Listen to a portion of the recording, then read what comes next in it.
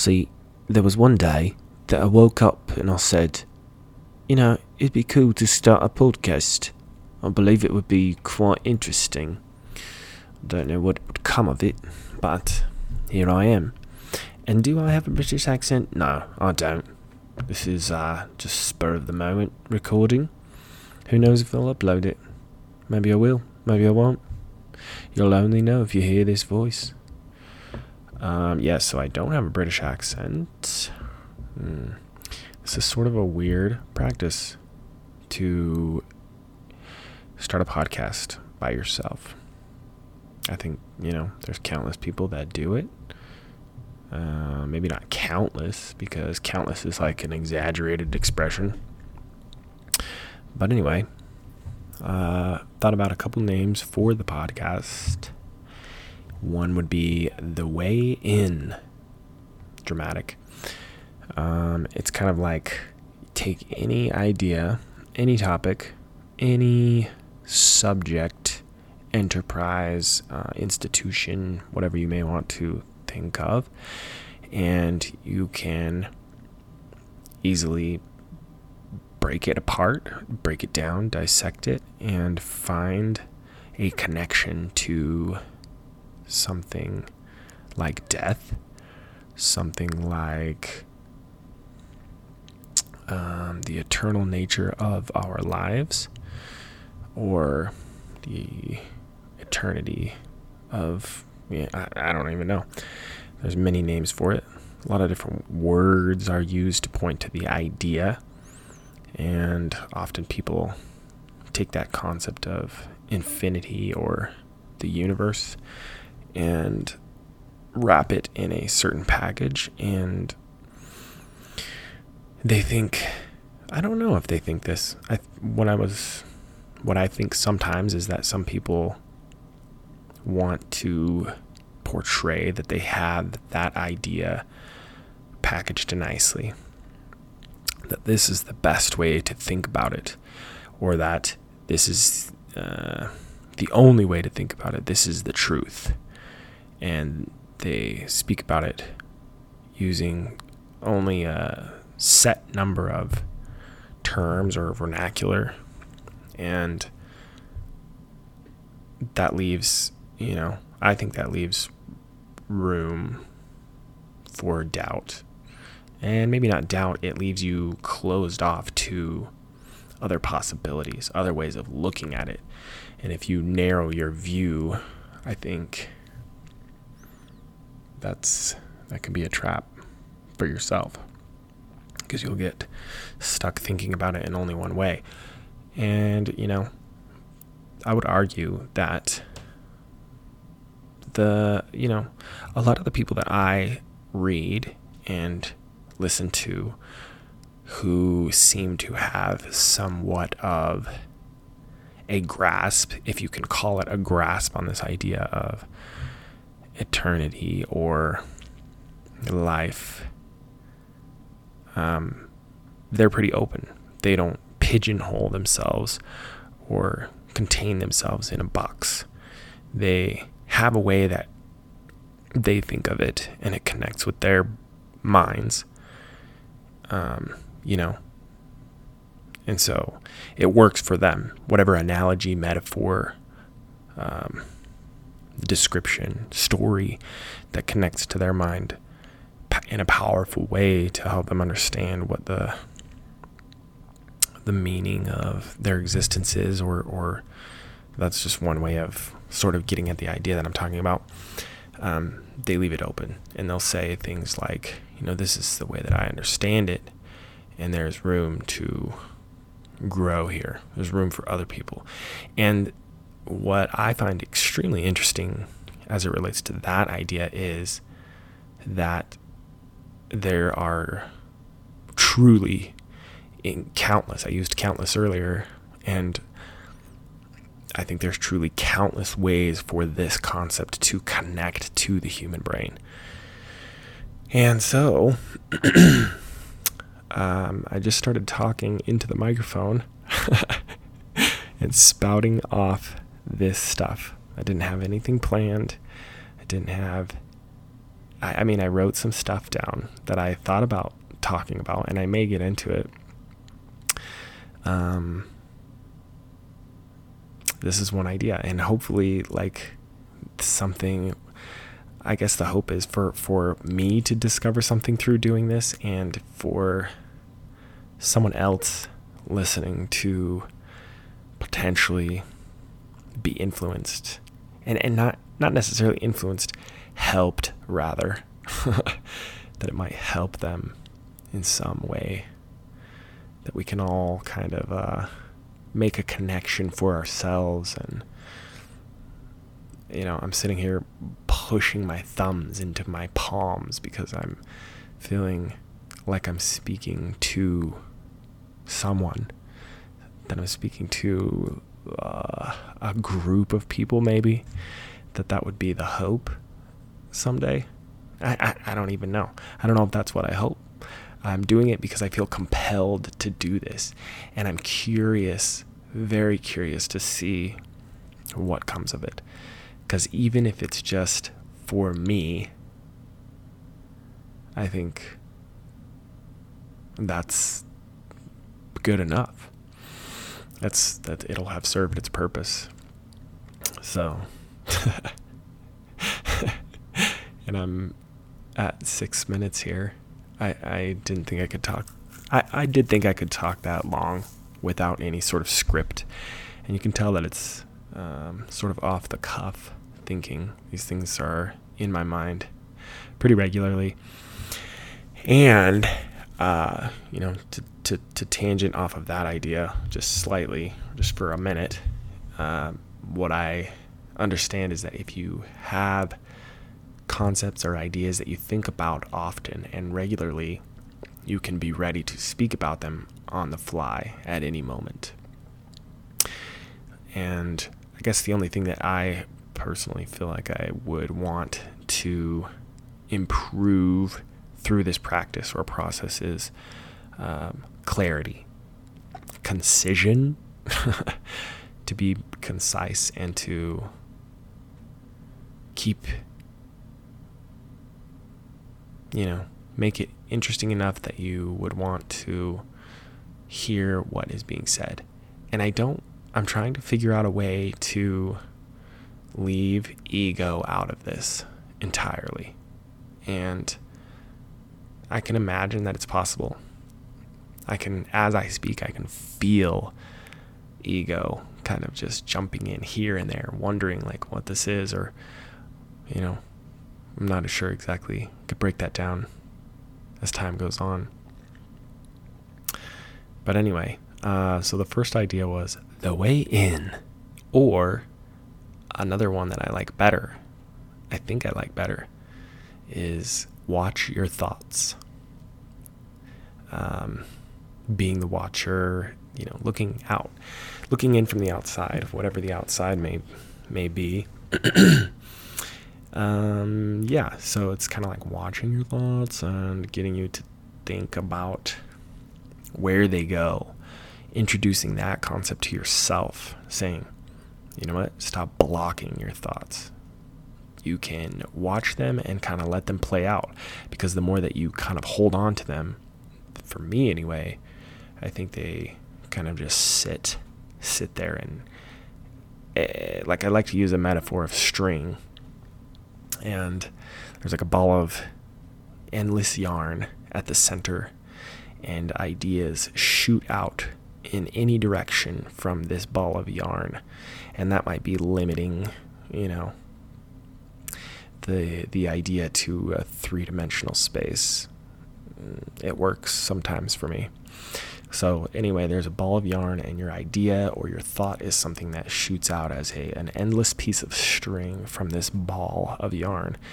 And when you hang on to a thought, it kind of just kind of spans out in all different directions at one point. And if you let it go, it can flow or it can drop, and you can leave it alone.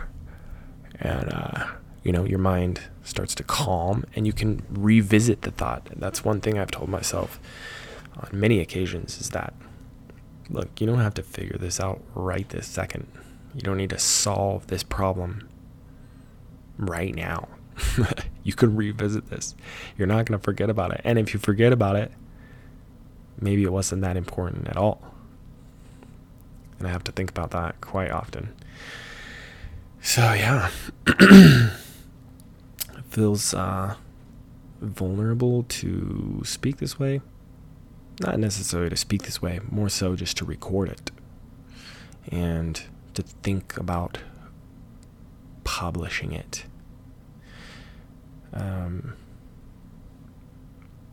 So I think this is a good first little intro, and maybe not. Maybe the content would be improved, better planned, and I think maybe it would be boring to listen to someone spout off like this. I personally find it very interesting to hear someone's thoughts in this way. So my goal is to be more precise in what I'm trying to say. And, maybe there's something too coming along the journey of figuring this out and basically listening to a stream of consciousness, connecting it to your own thoughts and expanding from there, That's sort of what it's all about most of the time. So watch your thoughts.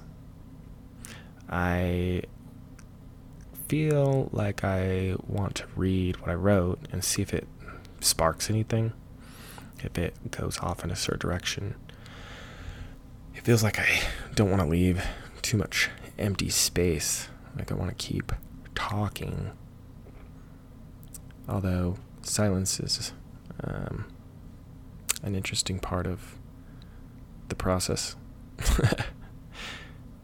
I've felt a bit out of sorts this week, present with the feeling of instability, impermanence. Ironically, I feel like these feelings will last forever. I keep waiting for the day when I'll get it. That when that day comes, it will be a relief of some kind. Relief from what, though? Relief from this feeling of wondering? A bit scattered. A bit all over the place. Wondering what regulated feels like. Wondering where my motivation is. How can I feel better? Certain forms of plant medicine can help people see things more clearly. I do find it interesting that some of the things I've done in the past to console myself or to cope with these anxieties or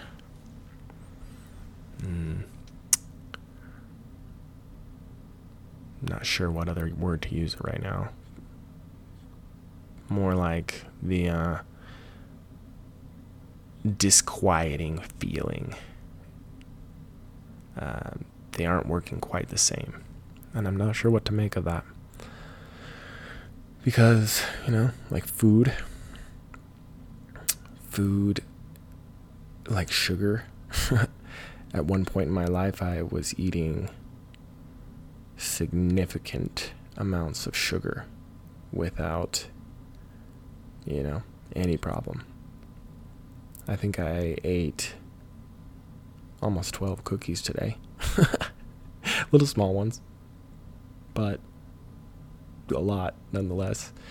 I had some Haribo watermelons, quite a few of them, and yeah. So I feel like at one point in my life I was very heavy, heavier than I wanted to be in terms of body mass and weight. And I recognized some patterns within myself that I was unhappy with. I wasn't listening to myself. I wasn't, I was doing things and I wasn't sure why I was doing them. And it reached a point where it was too much. It was I wanted to stop that. And so I started narrowing things down one by one. And I started with my food intake.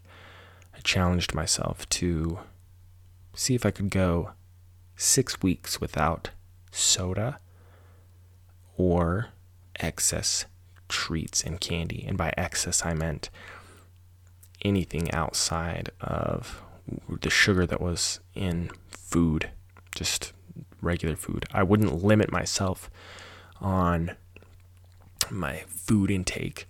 I would basically cut out treats and candy bars and cow tails. Those were my favorite. And so yeah, I did that, and it led to some discoveries. And after 6 weeks, I felt really good. During the 6 weeks, I started to notice patterns in my own mind. I would walk into the kitchen and I would look in the places where I normally kept those things, and I would recognize that I made a conscious decision to not put them there. So they weren't there. I still wanted them. I still had a pattern of behavior where I would seek that out. And when I would walk into the kitchen, I would look in the spots where I normally kept my cow tails, and they weren't there. And it would remind me, I would say, okay, this is weird. I would normally come and grab like 4 or 5 cow tails and eat them. And so it was challenging because I still craved them. I would sit down. I would drink some water. I would remember. I would walk around. And I think that was, I don't know what it was. Something drove me to change my thought pattern around that thing. Deep unhappiness. Oh, man. Deep unhappiness. And so, I picked things apart and found a way to start watching my habits, because my habits would happen without hardly any effort behind them.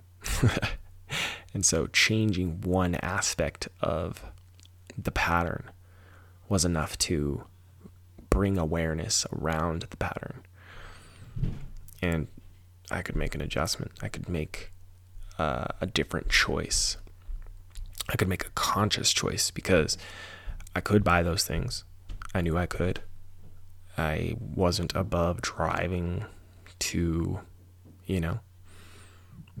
somewhere late at night to get ice cream or something, or to pick up some candy from the store. And the fact that I chose not to keep them in the house meant something. I actively chose to do that. And then I, could decide if I was going to go buy some. I could decide if I was going to do something else. And it allowed me to analyze why, to think further about it. Because I don't think that I didn't realize that I was doing those things. I think it was clear. And, knowing that I was doing those things and knowing that I didn't like them, I decided that I didn't want to do them anymore. I liked them. I didn't want to do them anymore. And that's the tough thing, I think, sometimes about a lot of habits and patterns of thinking, is that you like them. You like them. Or maybe you don't know that you should stop them. Or maybe, I don't know, you want to stop them because something tells you that you should stop. And whatever that thing is telling you to stop could be an outside influence, could be your own mind, could be how you feel, and recognizing, like trying to narrow down what's making you feel the way you do. Anyway, that's the beginning. The beginning of the awakening. I often try to think about the influences for awakening, I guess. I hesitate to use the word awakening because I feel like it carries a lot of different weight, connotations. People use it in a way that's sometimes misconstrued. It's one of those things that it's a concept that words are only pointing to the idea, and that's the word I'm using for now, is awakening. To really come to a conscious place of presence and to see your life in a different light. And I try to think about those influences, because there's this idea that are you the one consciously making this decision? Did you do this? What was it that pushed you to seek something different? And I like to think about those influences because what is it? It makes you start listening, and it's pain most of the time. People talk about pain as a teacher, and that's a really crazy concept, I think. Crazy in the sense that there's a lot to dig into there. Because it was painful enough that you had to change, or you wanted to change because you weren't comfortable. You were so uncomfortable that you wanted to change something. And that can be physical pain, that can be emotional pain, that can be, I don't know. I don't know what other types of pain there are besides that, but yeah. So I think there's plenty to talk about. There's plenty to get into and plenty to observe. And hopefully this benefits someone. I could say that someone is myself, even. Well, I'll have to figure out some way to end these things, to sign off, so to speak. Thanks for joining me. Thanks for listening. I feel connected to you in some way, if you've heard this. And, I like to think of the mantra, may all beings be at peace. May all beings feel safe. May all beings be healthy. May all beings feel love. Some big things happening in the world today, I believe. And I'd love to do something to contribute to that in the biggest way I possibly can. The best way, I should say. I could say. Anywho, sayonara.